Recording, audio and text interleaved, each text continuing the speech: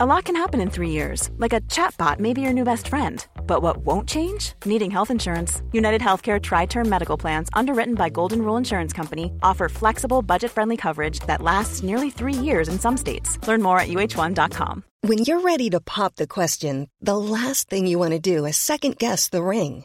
At BlueNile.com, you can design a one-of-a-kind ring with the ease and convenience of shopping online. Choose your diamond and setting. When you find the one, you'll get it delivered right to your door. Go to BlueNile.com and use promo code LISTEN to get $50 off your purchase of $500 or more. That's code LISTEN at BlueNile.com for $50 off your purchase.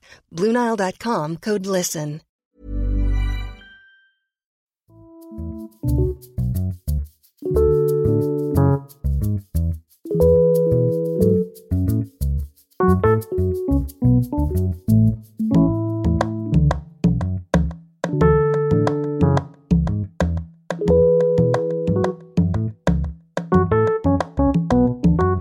Hej kära vänner och hjärtligt välkomna till ett nytt avsnitt av Sinnessjukt. Hörrni, idag ska vi prata om Mental Health Run. Dagens gäst heter Anna Malmqvist och är blivande psykiatriker och grundaren av Mental Health Run som vi har hyllat kanske 2500 gånger i podden och som går av stapeln imorgon lördag på Djurgården här i Stockholm. Jag kommer att springa och om du inte har anmält dig än men vill springa eller gå loppet, misströsta ej. I intervjun får ni reda på hur ni ska gå tillväga för att ta del av det här som helt klart är årets event alla kategorier.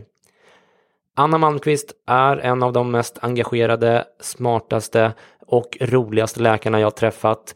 Och i den här intervjun berättar Anna hur 2 väldigt dramatiska händelser i hennes närhet gjorde att hon ville engagera sig ännu mer och sprida kunskap kring psykisk ohälsa, vilket till slut resulterade i Mental Health Run. Hon berättar även hur hon lyckades få ihop förra årets lopp på bara ett par månader och hur loppet nu har spridit sig till flera orter i landet. En riktig framgångssaga och en fascinerande person minst sagt. Innan vi rullar intervjun med fina Anna vill jag påminna er som vill ha mer av podden att börja prenumerera på Sinnessjukt Plus, där ni får alla avsnitt av podden utan reklam men framförallt extra avsnitt som bara finns för plusprenumeranterna. För att börja prenumerera, ladda ner Acast-appen och sök efter podden där så hittar ni Sinnessjukt Plus på poddens sida i appen. Det är busenkelt att börja prenumerera, men om ni känner er osäkra på hur man gör, ja, men gå då in på sinnessjukt.se/plus så har jag gjort en väldigt pedagogisk tutorial där. Det kostar bara 20 kronor i månaden helt utan bindningstid och även om ni inte har tid att lyssna på ännu fler avsnitt av podden så kan ni alltid teckna ett abonnemang av solidaritet med podden så hjälper ni till att säkerställa att det här ångloket fortsätter att rulla på sinnessjukdomens järnvägsspår i allmänhetens tjänst i många avsnitt framöver. Men hörni, det har blivit dags att lyssna på den kloka och faktiskt underbara blivande psykiatrikern Anna Malmqvist, så luta er tillbaka och försätt er i ett tillstånd av absolut lugn så ordnar jag resten. Från Ljusterögatan 3 den 7 oktober, Anna Malmqvist och vi börjar som vanligt med en faktaruta.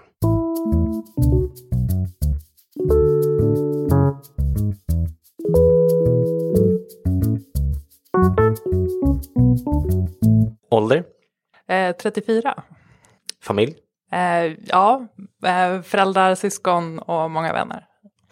Bor? Nyligen flyttat till Bagarmossen. Utbildning? Jag har ju gått läkarutbildningen och nu håller jag på med min forskarutbildning. Lön? Vad är det nu? 44 någonting i månaden. Under vilken period mådde du som bäst hittills i ditt liv? Oj, det är en svår fråga. Men jag tycker de senaste 2 åren har varit väldigt, väldigt bra faktiskt. Mm. Under vilken period mådde du som sämst hittills i ditt liv? Men då skulle jag nog nästan säga gymnasiet.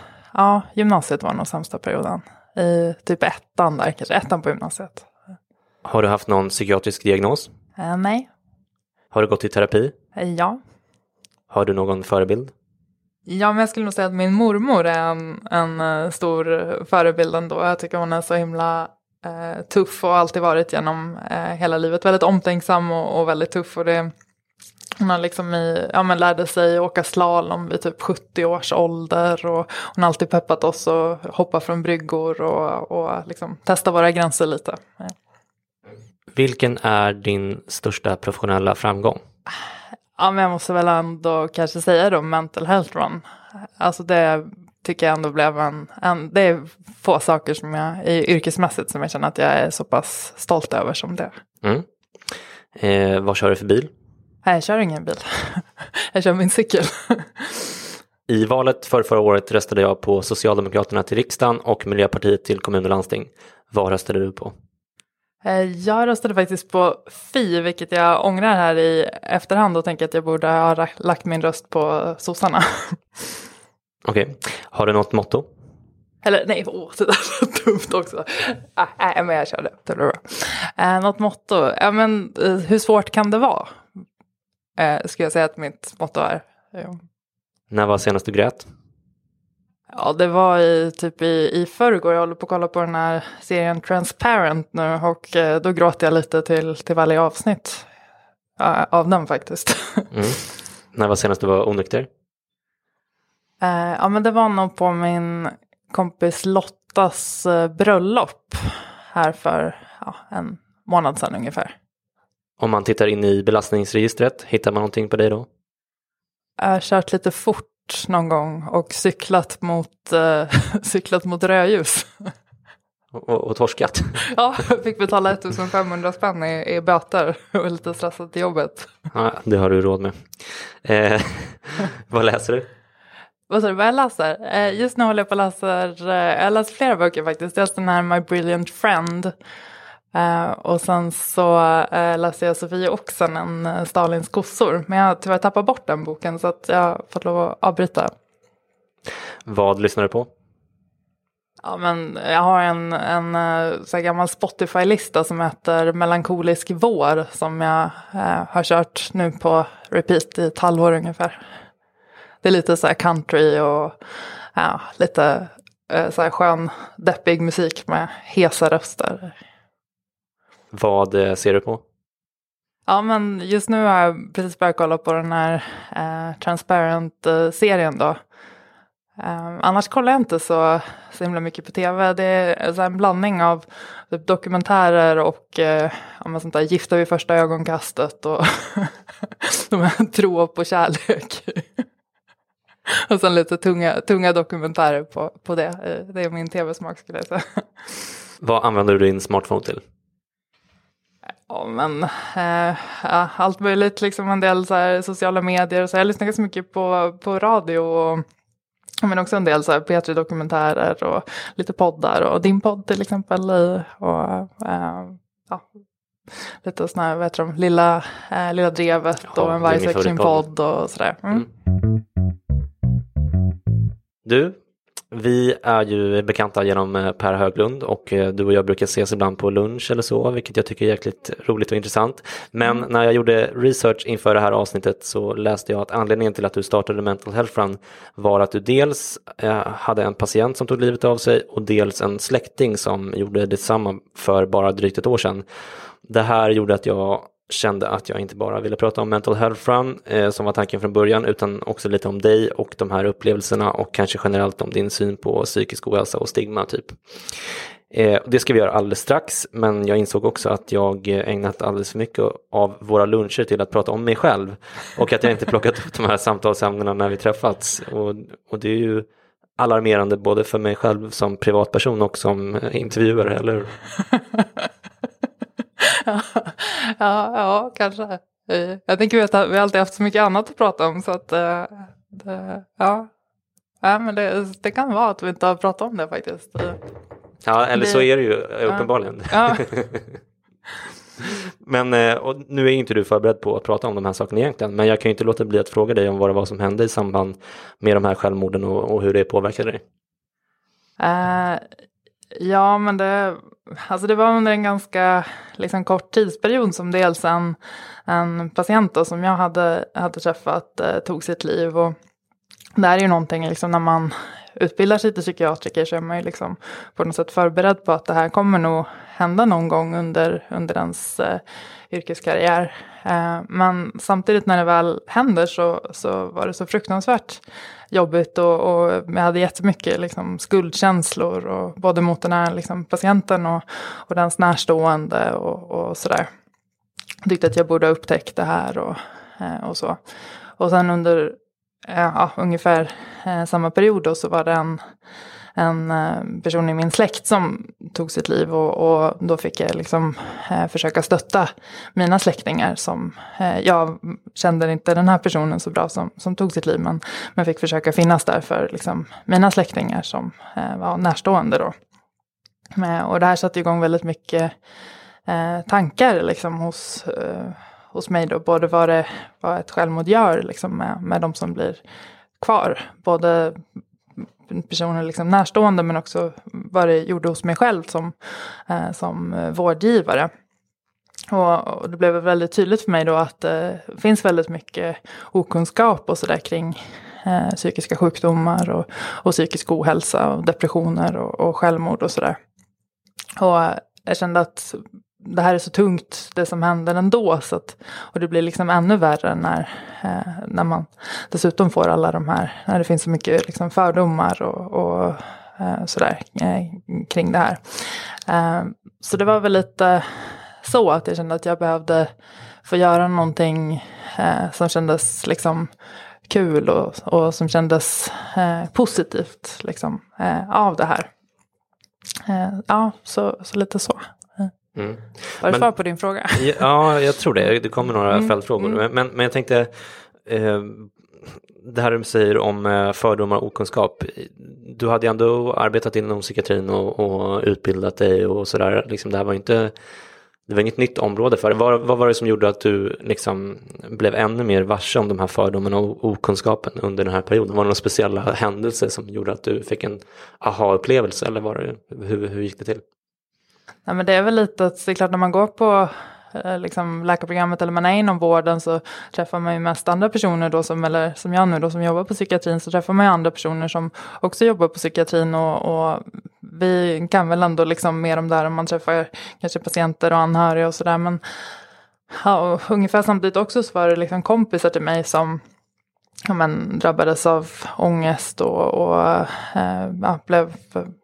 fick utmattningssyndrom och sådär också. Jag märkte liksom hur folk betedde sig mot dem, att det blev alltid liksom en diskussion, ska man berätta det här om vi skulle på någon fest liksom, ska jag säga då till folk innan att jag är sjukskriven liksom, på grund av det här, eller ska jag inte säga det, eller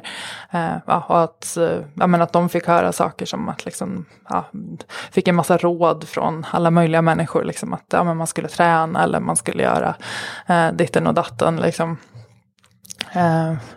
Men då kanske också att det blev liksom väldigt tydligt också att jag, trots att jag på något sätt vet vad depression kan göra med en människa, så kände jag ändå jättemycket, det var som att jag tänkte bort allt det när det kom till mig själv och den här personen som tog sitt liv, att då satt jag ändå där med mina skuldkänslor och tyckte att allt var mitt fel liksom, att jag borde ha kunnat förhindra det här.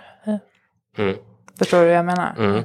Men då jag blir nyfiken på att höra vad din bild var av psykisk ohälsa innan, eftersom du blev överraskad av att dina vänner började smussla eller började liksom, alltså, för du måste ju ha tänkt på psykisk ohälsa som fenomen innan dess. Vad var...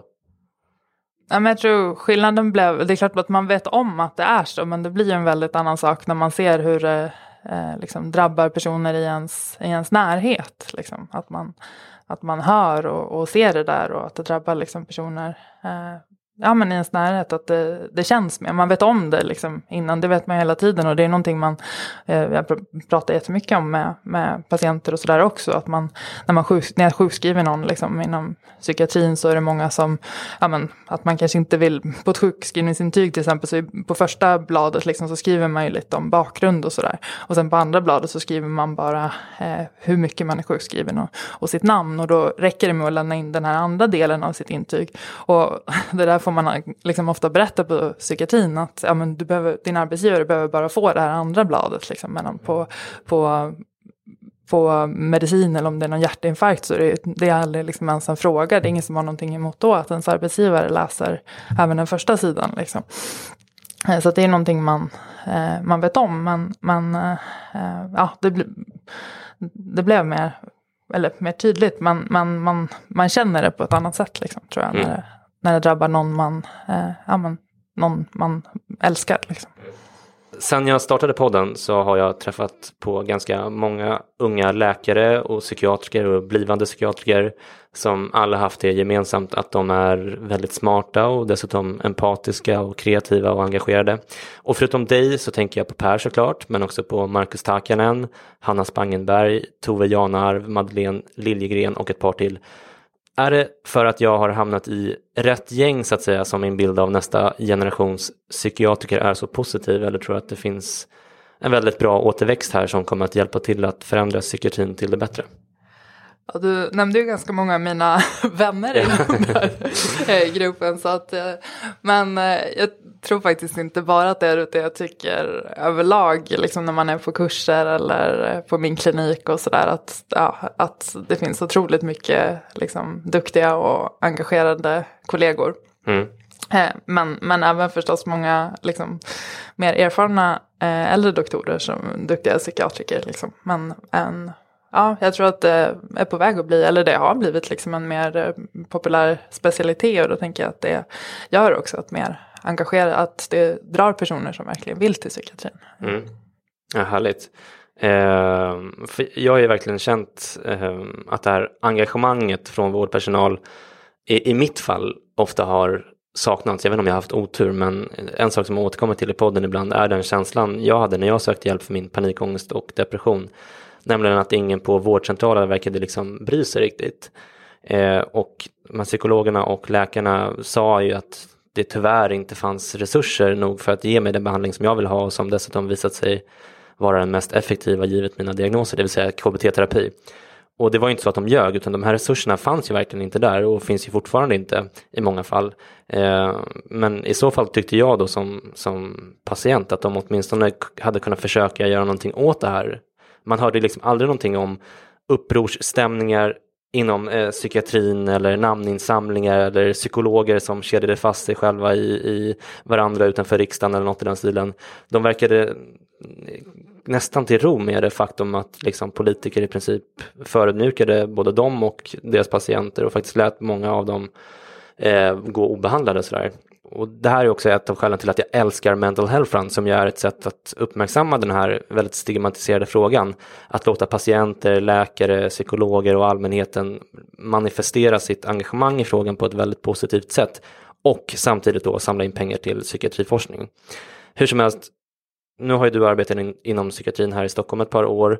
Vad är din bild av stämningen inom psykiatrin? Är folk förbannade? Finns det ett engagemang under ytan? Eller varför mobiliserar sig inte folk mer mot den här egentligen ohållbara situationen?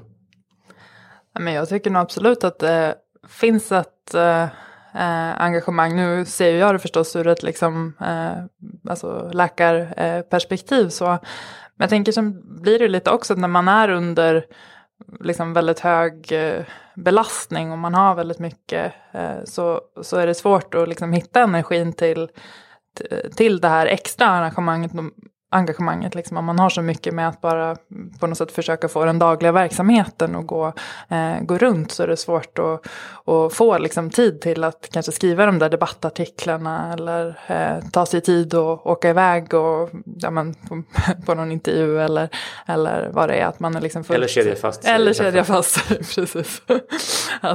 att man vet att medan man kedjar fast sig så är det några andra som man har liksom inbokade samtal som man skulle liksom behövt vara på då samtidigt. Lite så att det är ju en risk som sagt om man är hårt belastad liksom, att det behövs ju lite tid och lite luft för att få energi till att kunna göra en liksom verksamhetsförbättring och driva projekt och sådär. Men om vi återgår till det du egentligen kom hit för att prata om, nämligen Mental Health Run, så tänker jag att du kanske kan berätta om hur den här idén du fick blev verklighet. För det gick ju väldigt fort, eller hur? Ja, jag fick ju den här idén det var i början av maj 2015.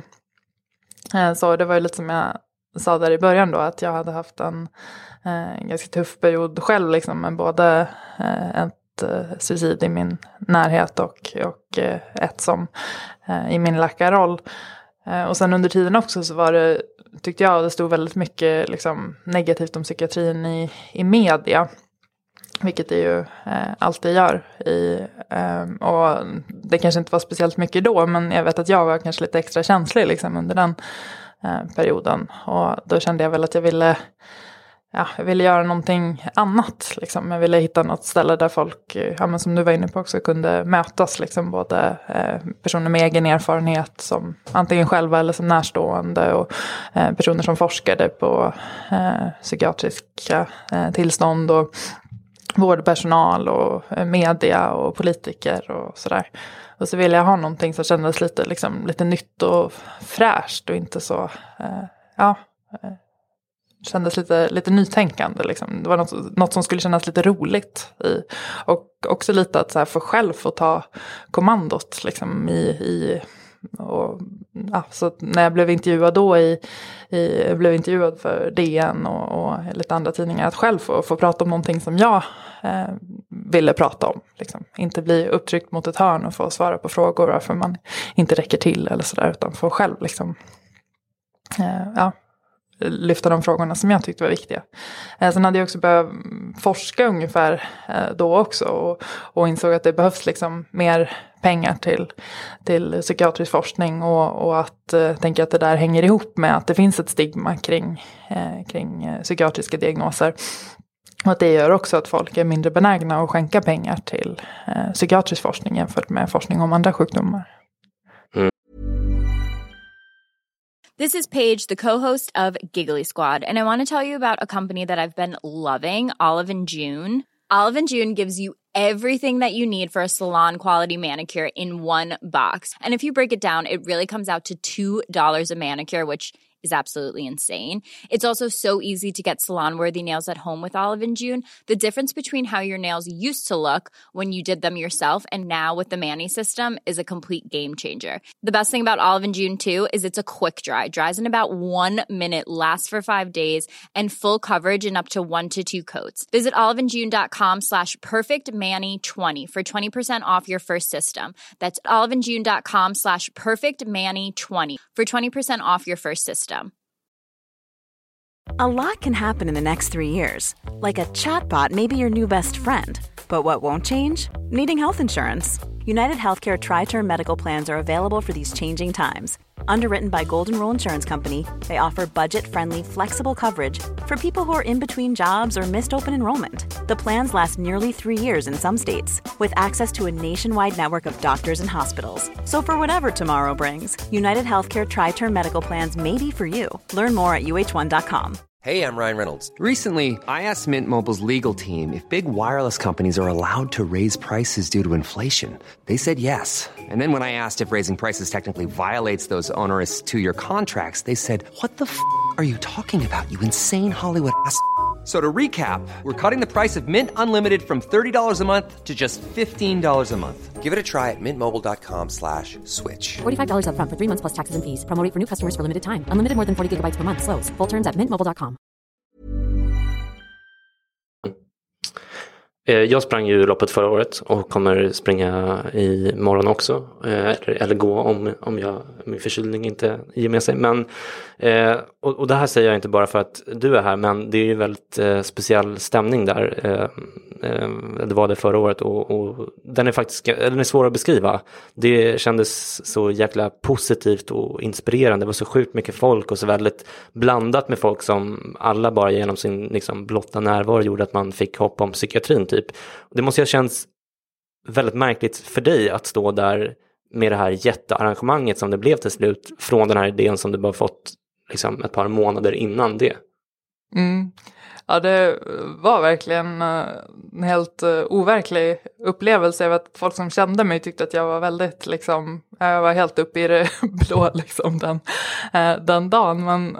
Men det gick så otroligt snabbt från att jag kommer ihåg jag satt på min mottagning som jag var på då och liksom kläckte den där idén. Och sen bara rullade på jättefort liksom. 2 dagar senare så hade jag träffat den här Stefan då, från den här reklambyrån And som hjälpte oss och de nappade liksom på idén och fixa hemsida och allt sånt där och sen liksom bara rullade på och det helt plötsligt gick ju rätt segt i början liksom. Jag tänkte att men nu släpper vi hemsidan och Facebook och sådär, nu kommer det bara rasa in liksom anmälningar och sådär, men det var ganska segt där under sommaren. Liksom det droppade in någon anmälan så här i veckan. Och jag var rätt stressad över det där. Jag hade ju liksom, en överenskommelse med Spårvägen som ordnade liksom allt det praktiska. Att vi skulle betala dem. Så jag var lite nervös liksom, att det här inte ens skulle gå runt. Men samtidigt så trodde jag så himla stenhårt på den här idén. Så jag bara, det kommer att gå till slut. Men sen var det som någonting där under hösten. Att det bara liksom braka loss. Och folk började dela liksom det vi skrev på Facebook och folk hörde av sig själva och ville engagera sig och men liksom ringde och ville dela våra grejer och skriva liksom artiklar och sådär om. Och så jag såg att liksom personer som inte jag, i början var det ju bara mina närmaste vänner som liksom delade allting, men sen helt plötsligt började folk dela saker som och skriva vad det här loppet skulle betyda för dem, som personer som jag aldrig hade träffat och sådär.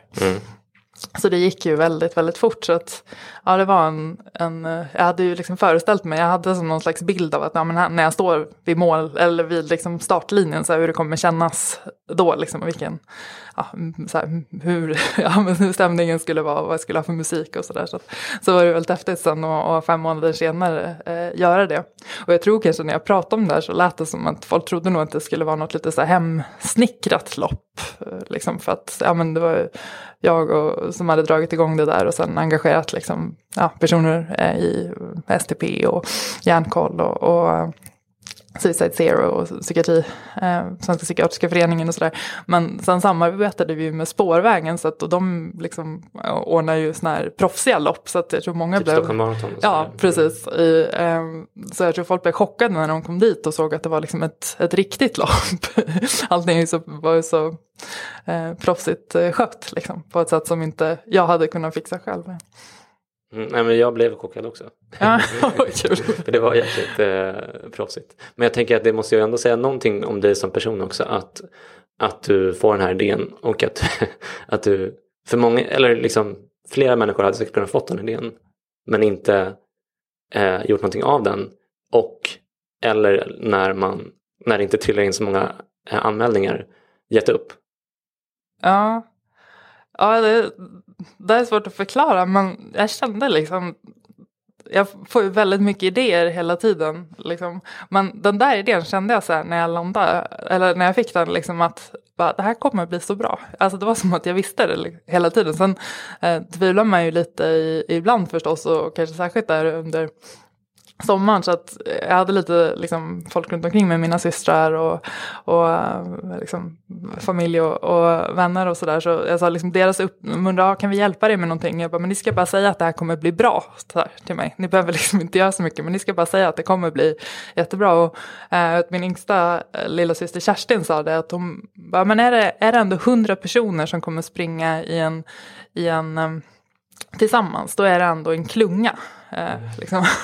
Så det där hade jag ändå som någon slags mantra, liksom, att 100 personer, det är också en klunga, 100 personer är också en klunga, så inte är det i alla fall 100, det är någonting man noterar, liksom. Det kommer 100 personer och springer förbi, så och det blev ju rätt mycket, långt över 100 personer, vi var ju nästan 1200 personer. Och det är jäkligt mycket människor. Ja. Alltså, det är ju verkligen det. Vad var svårast eller jobbigast med att få ihop loppet? Var det sponsorer, eller var det att nå ut i bruset, eller att få folk att engagera sig, eller liksom? Nej, men att få folk att engagera sig var ändå ganska lätt liksom. det här med, men det var väl liksom att hålla ihop alla bitar tror jag på något. Alltså det var flera saker som var lite krångligt. Dels liksom det här att hålla ihop allting, alltså både liksom sköta allt det här praktiska så att det blir ett bra lopp, samtidigt hitta liksom det här hur man ska nå ut och marknadsföring och sånt där, vilket inte alls är mitt område.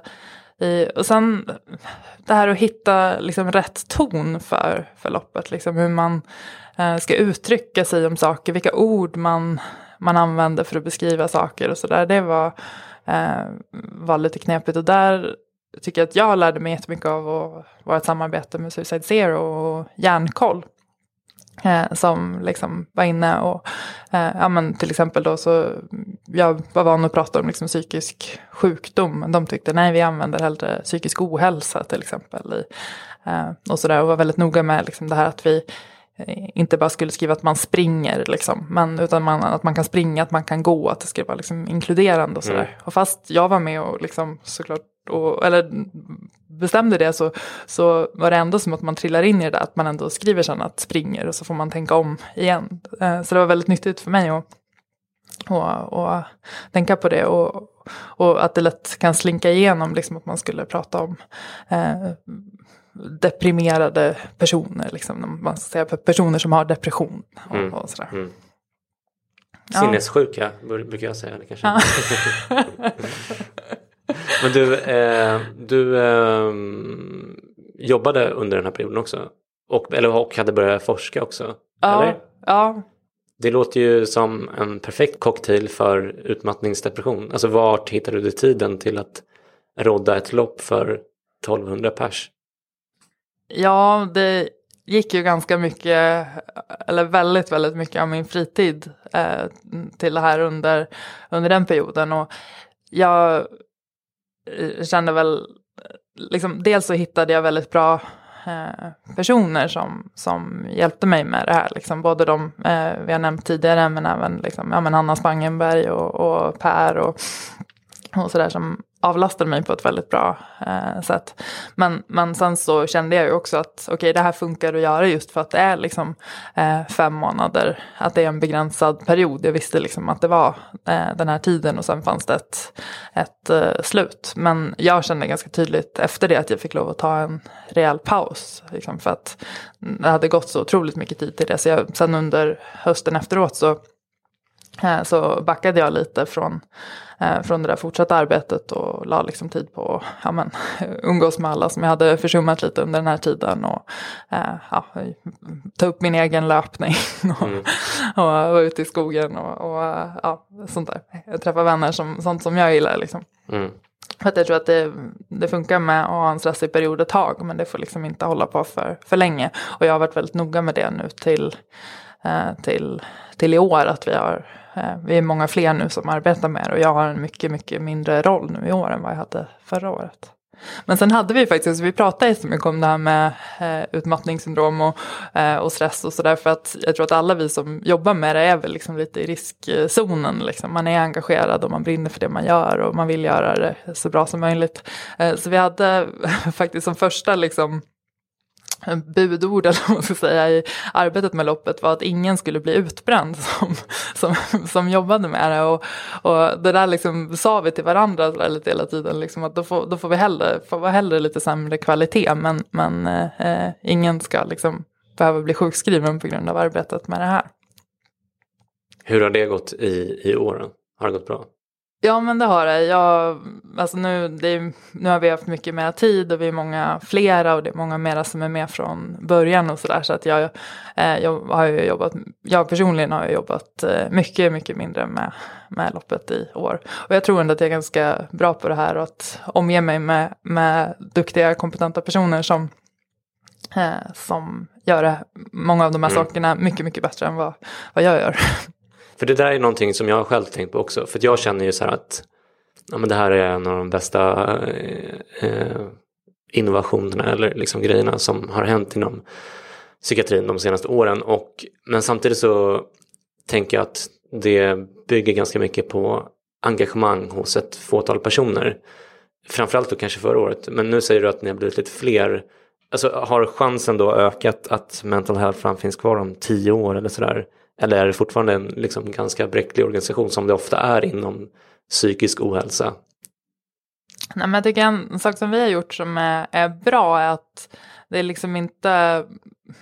Till en början så var det här ganska mycket jag och min idé och sådär. Men nu är vi liksom inte det, utan nu är det här, det är ett samarbete mellan liksom 7 olika organisationer som jobbar med det här. Och förutom de som var med förra året då, så har ju Mind kommit med och Psykiatrifonden och sen så A New Dialogue som var med även förra året som arbetar volontärt med det. Men de är med som arrangör i år. Och då tänker jag att det är liksom ett samarbete mellan de här föreningarna, så att då är det liksom en representant från varje förening som ska vara med. Så att jag tror att vi har en med, och vi har tagit fram lite liksom vad som definierar loppet och sådär. Och vi har olika ansvarsområden och sådär. Så jag tror ändå vi håller på, det där är ett ganska stort arbete, men vi har liksom ändå påbörjat och bygga upp det där så att det ska bli en mer stabil organisation.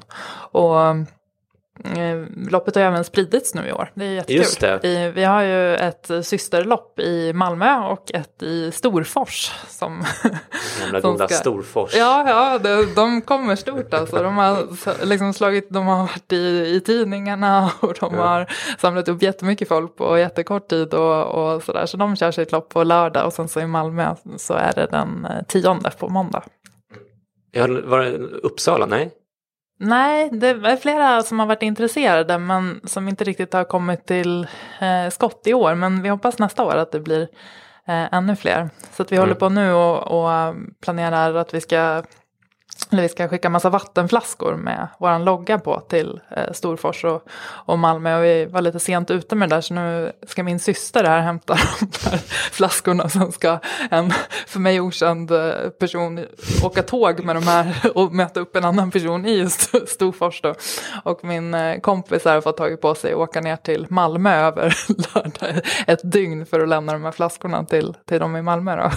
Så om ni ser de här flaskorna i Malmö, om de figurerar på andrahandsmarknaden, så har du lyckats. Okej. Men du, är det de här, för förra året så var det Psykiatrifonden som fick alla pengar. Vilka är det som får pengar i år? I år är det fortfarande Psykiatrifonden, men sen är det även Mind, Suicide Zero och Hjärnkoll. Och hur många löpare är det som har anmält sig hittills till årets lopp? Ja, men nu är vi runt 1000 och sen hoppas vi att det kommer ett stort gäng och anmäler sig på plats, vilket det gjorde förra året. Men... Det var min nästa fråga nämligen, för att jag minns att det var en jäkla kö dit, att det var nästan så att inte alla hann anmäla sig. Men det finns alltså, för jag märkte eller jag såg att anmälningen tog slut en vecka innan nu. Ja, alltså i tisdag stänger de. Men det går jättebra att anmäla sig på plats imorgon mellan klockan 10:30 och 12:30. Okej. Men om man räknar med vårat lopp och lägger till Storfors och Malmö, så är vi faktiskt redan fler än nu utanför anmälningen. Är vi faktiskt fler än vi var förra året. Så det är jättekul. Jo, men när Storfors kliver in då... då är det händer.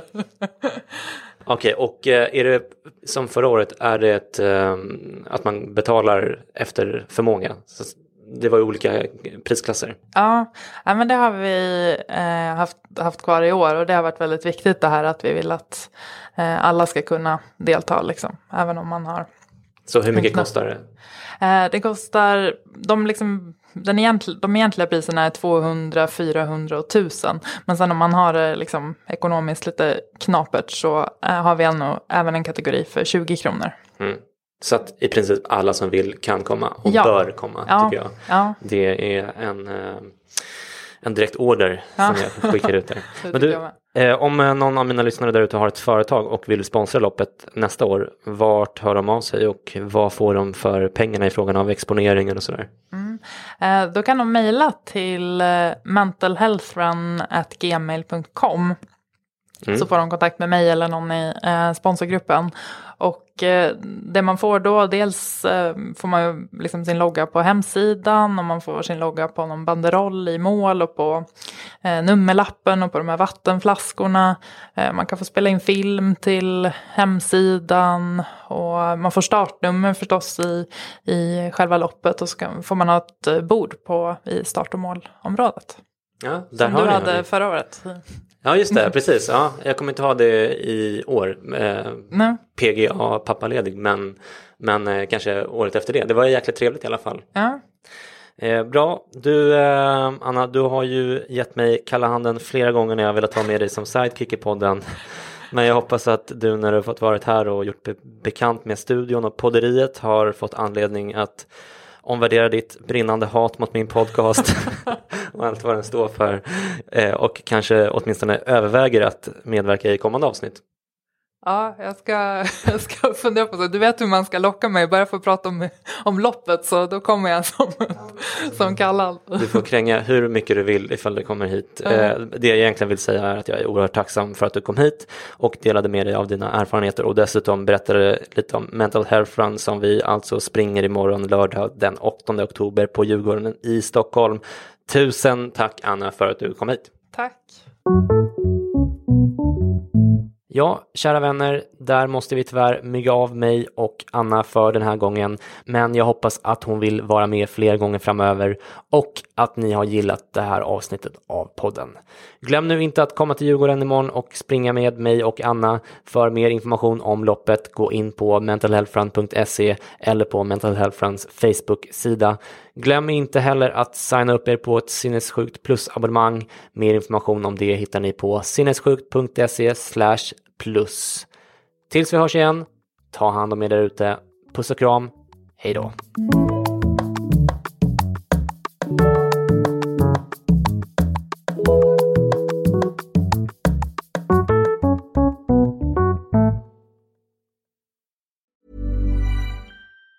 Even on a budget, quality is non-negotiable. That's why Quince is the place to score high-end essentials at 50 to 80% less than similar brands. Get your hands on buttery soft cashmere sweaters from just $60, Italian leather jackets, and so much more. And the best part about Quince, they exclusively partner with factories committed to safe, ethical, and responsible manufacturing. Elevate your style without the elevated price tag with Quince. Go to quince.com/upgrade for free shipping and 365-day returns. Mom deserves the best, and there's no better place to shop for Mother's Day than Whole Foods Market. They're your destination for unbeatable savings, from premium gifts to show-stopping flowers and irresistible desserts. Start by saving 33% with Prime on all body care and candles. Then get a 15-stem bunch of tulips for just $9.99 each with Prime. Round out Mom's menu with festive rosé, irresistible berry chantilly cake, and more special treats. Come celebrate Mother's Day at Whole Foods Market.